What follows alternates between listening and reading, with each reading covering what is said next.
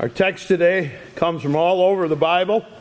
We're considering the resurrection of Christ, but we're looking all through the Bible, focusing in Matthew chapter 27 as we begin, thinking all about the things that happened for what Christ did.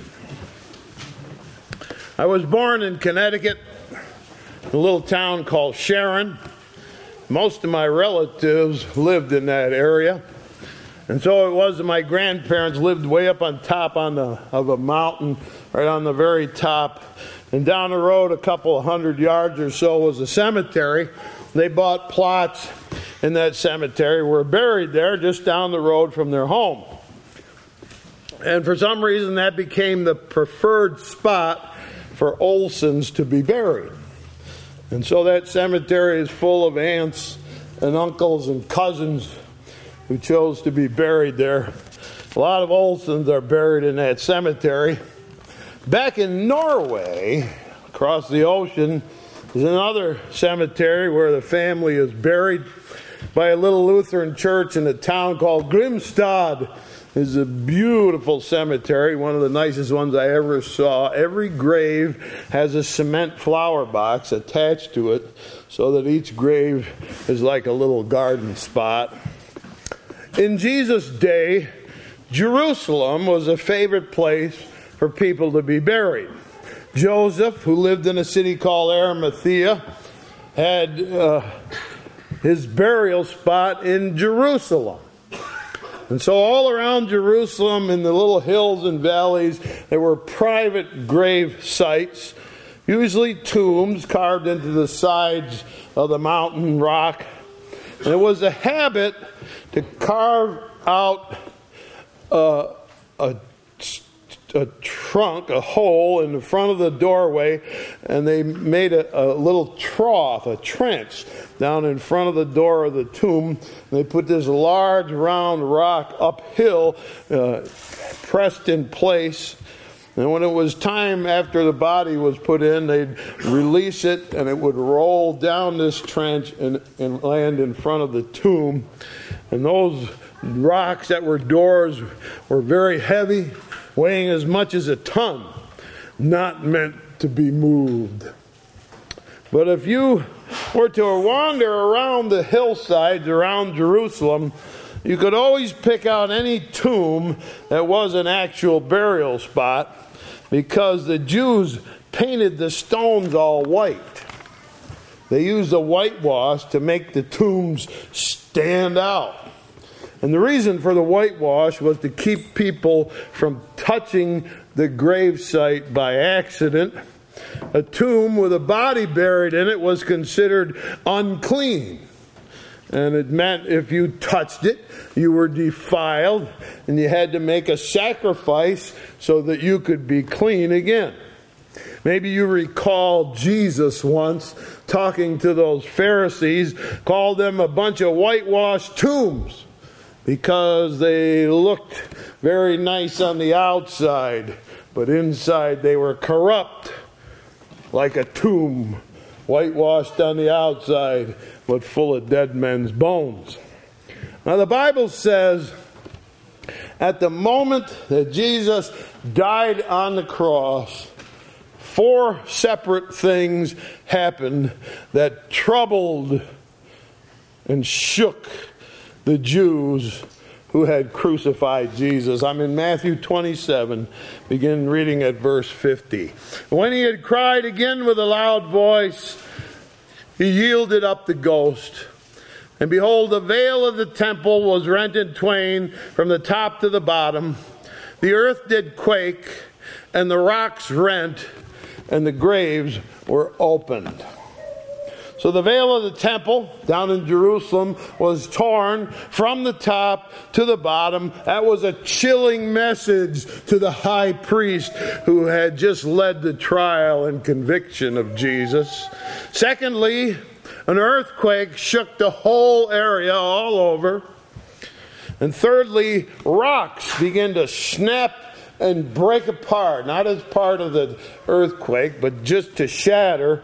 And those shattered pieces flew all over and lay all over the ground. And then the fourth thing he says that happened, those carefully whitewashed tomb doors, those big 1-ton rocks, fell over and the graves were exposed. Now, was it the earthquake that jarred them out of their place? Well, maybe, but those big old stones were pretty secure, not made to move. I think there was more to it than just an earthquake. Like the veil at the temple, the open tombs were a message from God to the people who had crucified His Son. So today I would consider that fourth in the list of events, that is the opening of the graves all around Jerusalem and its significance. And what message was God giving to the Jews by opening these graves? I'm going to read a couple of passages of Scripture for you. First, from Hebrews chapter number 2. Hebrews chapter number 2, I'm looking at verses 14. For as much then as the children are partakers of flesh and blood, Jesus also himself likewise took part of the same, that through death he might destroy him that hath the power of death, that is the devil, and deliver them who through fear of death were all their lifetime subject to bondage. And then another passage from Ephesians 4, verse 8 and 9. Therefore he saith, when he ascended up on high, he led captivity captive, and gave gifts unto men. Now he that ascended, what is it, but also he that descended first into the lower parts of the earth. It is said that when Jesus died, he first descended, he went down. He went down to a place called by the Jews Sheol, was the name they used for it. Sheol, which meant the place of the dead. Now, Jesus explained in a story that he told about a beggar whose name was Lazarus, and that two people had died on the same day. A rich man who lived very well, and Lazarus, a beggar outside of the gate, who lived from the crumbs off the rich man's table. And it said that the dogs used to lick his sores. When they both died, and they both died at the same time, Jesus tells in the story, the rich man went to hell, but Lazarus, the beggar, went to Father Abraham, and he was welcomed there and cared for. The rich man down in hell said, Father Abraham, send Lazarus here to me so that he can dip his finger in water and cool my tongue. And Abraham explained to the man, these places of the dead are surrounded by what we might call borders. He called it a great gulf. He said, we cannot come to you, and you cannot come to us.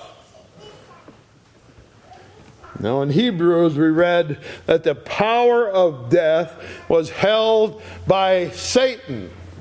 Therefore, when people died, they went to Sheol, the place of the dead, and they were held there, unable to leave. But it seems that occasionally some people escaped that prison. Now, who were they, and how is it that they came to escape? First passage I read from you is out of Mark chapter 5, verse 38. Jesus cometh to the house of the ruler of the synagogue, seeth the tumult, and them that wept and wailed greatly. And when he was coming, he said to them, Why make you this ado and weep? The damsel is not dead, but she sleepeth. and they laughed him to scorn. But when he had put them all out, he taketh the father and the mother of the girl, them that were with him, entered in where the girl was lying, and he took her by the hand, and said unto her, Talitha cumi, which is being interpreted, Damsel, I say to thee, arise. And straightway the damsel arose and walked, for she was of 12 years of age. A 12-year-old girl died, but Jesus came and said to that dead girl lying in the room, Talitha cumi, or in our language, rise and shine. And so she was an escapee. She got out of the place of the dead, freed by the words of Jesus. Now I look at Luke chapter 7, another one. Verse 12, when he came nigh to the gate of the city, behold, there was a dead man carried out, the only son of his mother. She was a widow. Much people of the city were with her, and when the Lord saw her, he had compassion on her, and said to her, weep not. And he came and touched the bier, and they that bare him stood still. And he said, young man, I say to thee, arise. And he that was dead sat up, and began to speak. And he delivered him to his mother. A funeral procession coming out of the town of Nain is held up by Jesus. There's a young man, he's maybe 20 years old, lying on a stretcher. And Jesus steps up to the stretcher, puts his hand on it, says, I say, man, arise, get up. The young man sat up. When he was returned to his mother, a second escapee from the place called Sheol, the place of the dead, called out of there by Jesus' words. Then there's another one, probably the most famous one, in John chapter 11, verse 43. When he had thus spoken, Jesus cried with a loud voice, Lazarus, come forth. And he that was dead came forth, bound hand and foot with grave clothes, and his face was bound about with a napkin. Jesus said unto him, loose him, and let him go. Lazarus, arise, says Jesus. And the third escapee comes out as Lazarus, 4 days dead, leaves Sheol, the place of the dead, and comes back to life. Now Jesus gives an explanation of why he can do that. He said, I am the resurrection and the life. He that believeth in me, though he were dead, yet shall he live. And whosoever liveth and believeth in me shall never die. So, one by one, Jesus called out these people, and they escaped the place of the dead. One by one, he called them out. Did anybody else ever escape there? Well, Moses and Elijah met with Jesus on the mountain of Transfiguration for a discussion with Jesus about the crucifixion. 2 more escapees. So it seems Jesus had the power to call them out if he chose to do so. One by one, or even send for them, Moses and Elijah, if he needed their help, 2 at a time. But something different happened on that very first Easter morning. Now think about Jesus. He had been born in Bethlehem's manger in a human form. As a human, he lived like we do. He ate and he slept. And he walked and he talked and he did what we do. And he died. And like humans do, he went to the place where humans went after they died. He went to Sheol, the place of the dead. A prison, if you will, where captives were held, unable to escape, and so they waited. It's true, a handful had escaped, but only a small number called out by Jesus, 1 by 1, 2 by 2. But now Jesus himself after he dies on the cross, enters into the place of the dead with a challenge as he arrives there. Do you think you can keep me here? We sing it on Easter morning. Death cannot keep its prey. Jesus, my Savior. He tore the bars away. Jesus, my Lord. You see, my friends, Jesus could call out for people to escape one by one. He could call for others even to do his bidding two at a time. But he wasn't satisfied with that. He wanted to set all the captives free. And so if he can go into the place of the dead and it can't hold him, then when he leaves, he will take away every captive with him all at once. Can you imagine the joy, the shouting, and the high praises of God and the calling out of those captives? Worthy is the Lamb that was slain to receive glory and honor and power and wisdom and strength. And then apparently, as he led them out, he made an offer. And what an offer it was. He said, to all you who have been held captive, we will be leaving here and going up to heaven, up to my Father's house. There are special places prepared for you all there. But just to reinforce the message, I'm going to allow some of you to go back to the old hometown. We're going to stop for a little visit. And I have opened a whole lot of graves all around Jerusalem. So if you were buried there recently, and your grave now lies open, you can stop for a quick visit. I'm going there myself, he said. I'm going there to claim my body, which still lies in a grave. And I will give that body new life. And after I do that, you can come with me. So it was that Jesus went back to earth and slipped back into his body. Oh, I wish I could have seen that. Nobody saw it. It was in a sealed tomb. But can you imagine? Suddenly the heart started to beat. Suddenly the blood began to flow. And the flesh started to warm. And the color returned. And the muscles contracted. And the lungs sucked in fresh air. And Jesus opened his eyes. He was alive.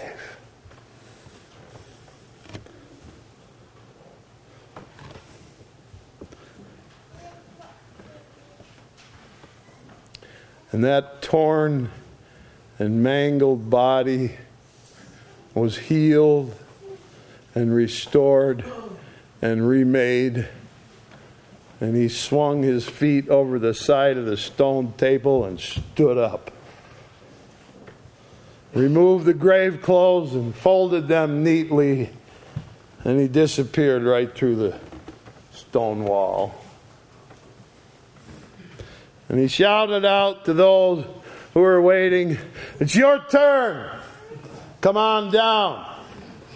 We have in Matthew 27, verse 52, the graves were open, and many bodies of the saints which slept arose and came out of the graves after his resurrection and went into the holy city and appeared unto many. Can you imagine that? Can you imagine that? Look, it's Uncle Joe. He's dead. He just walked by. Or, Mom, where'd you come from? or a little child recently lost suddenly running burst in through the door. And anyone and everyone asks, where did you come from and how did you get here? There's only one answer. Jesus did it. Jesus did it. Jesus did it all. We can't stay.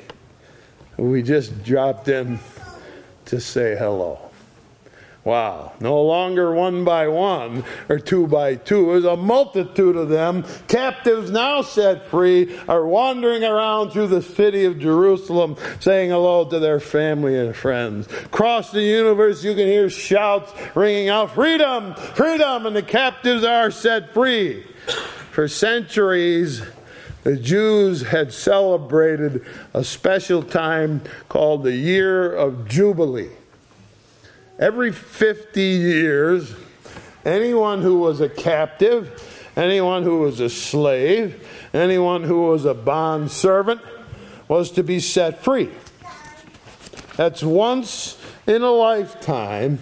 Every 50 years, there would be a jubilee. My friends, the resurrection of Jesus was the final jubilee when Jesus set all the captives free. And he did it by destroying the power of death, by going into death's prison and breaking out, smashing the place to pieces and leaving a gaping hole. And for the first time, the place of the dead had someone who had never committed sin, so he couldn't be kept there. And so with no right to hold him, Jesus would go free, but he would not go empty-handed. For he had said, I am the resurrection. I am the life. He that believeth on me, though he were dead, yet shall he live. And whosoever liveth and believeth in me shall never die. And so the graves were open, and the multitude of captives now set free used some of their freedom to stop off in Jerusalem and say a quick hello. Boy, what a day that first Easter Sunday was, wasn't it?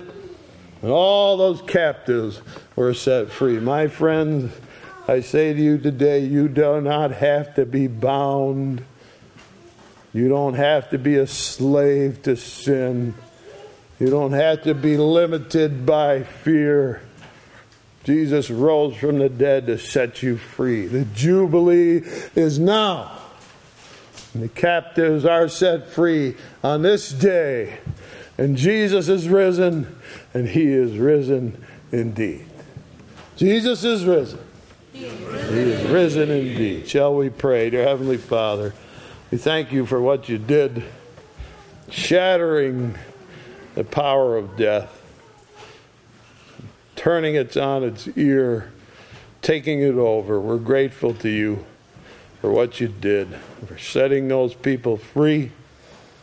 And we thank you that we too can be set free on this Easter Sunday. And we can know the freedom of God as it runs through our hearts, through our minds, and sets us eternally and forever free. Thank you for the blessing it is that you rose from the dead. Help us to celebrate it and rejoice over it in this day with family and friends and with all that we do. May we find joy and pleasure in what this day represents. And never forget, this is the greatest day of all time when captives were set free. Thank you. We ask your blessing on us. In Jesus' name, amen.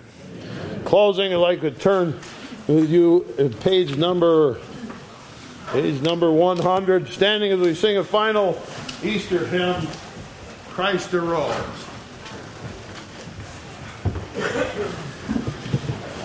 Page 100.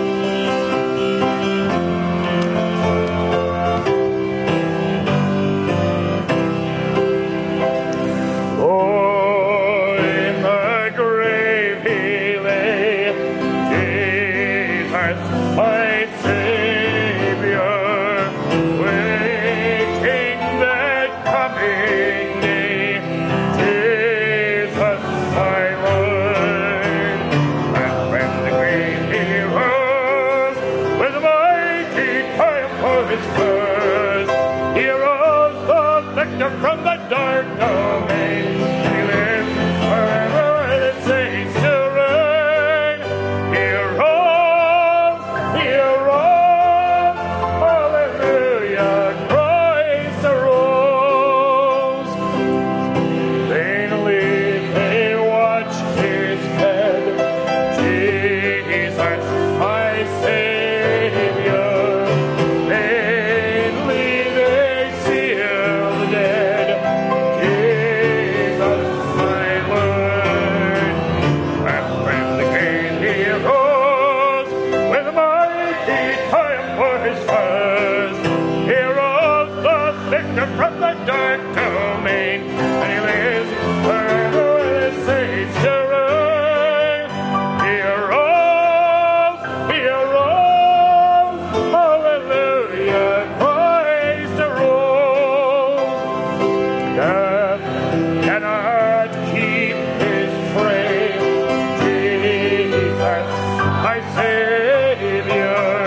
He tore those bars away, Jesus, my Lord.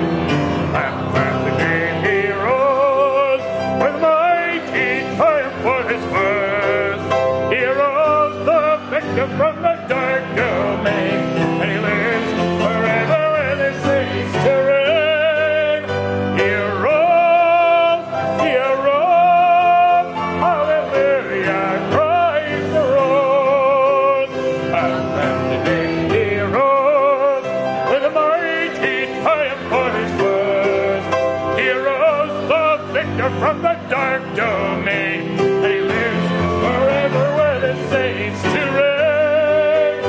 He arose, hallelujah, Christ arose. He is risen. He is risen indeed. He is risen indeed. Levi, say a word of closing prayer. Thank you, Lord, on that day that you tore the bars away, Lord, that you opened the graves, and that you have made that possible for us. And that is the greatest thing.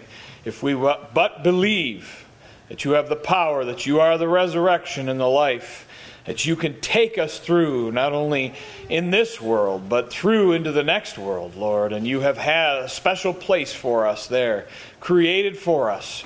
We are grateful that you have walked this path, this lonely path up the mountainside, Lord, and that your hands and feet and side and your head were torn for us. And we thank you, Lord, especially that you had this great resurrection, that you had victory and power over the grave, took away the sting of death. Lord, may we live in that knowledge, and may that change who we are. We thank you for these things. We ask for your protection. All these people, put your hand on them as they go celebrate the things that they do. Lord, watch over them. Bring them safely back to this place and protect our families and all the people around us, we ask. In your name.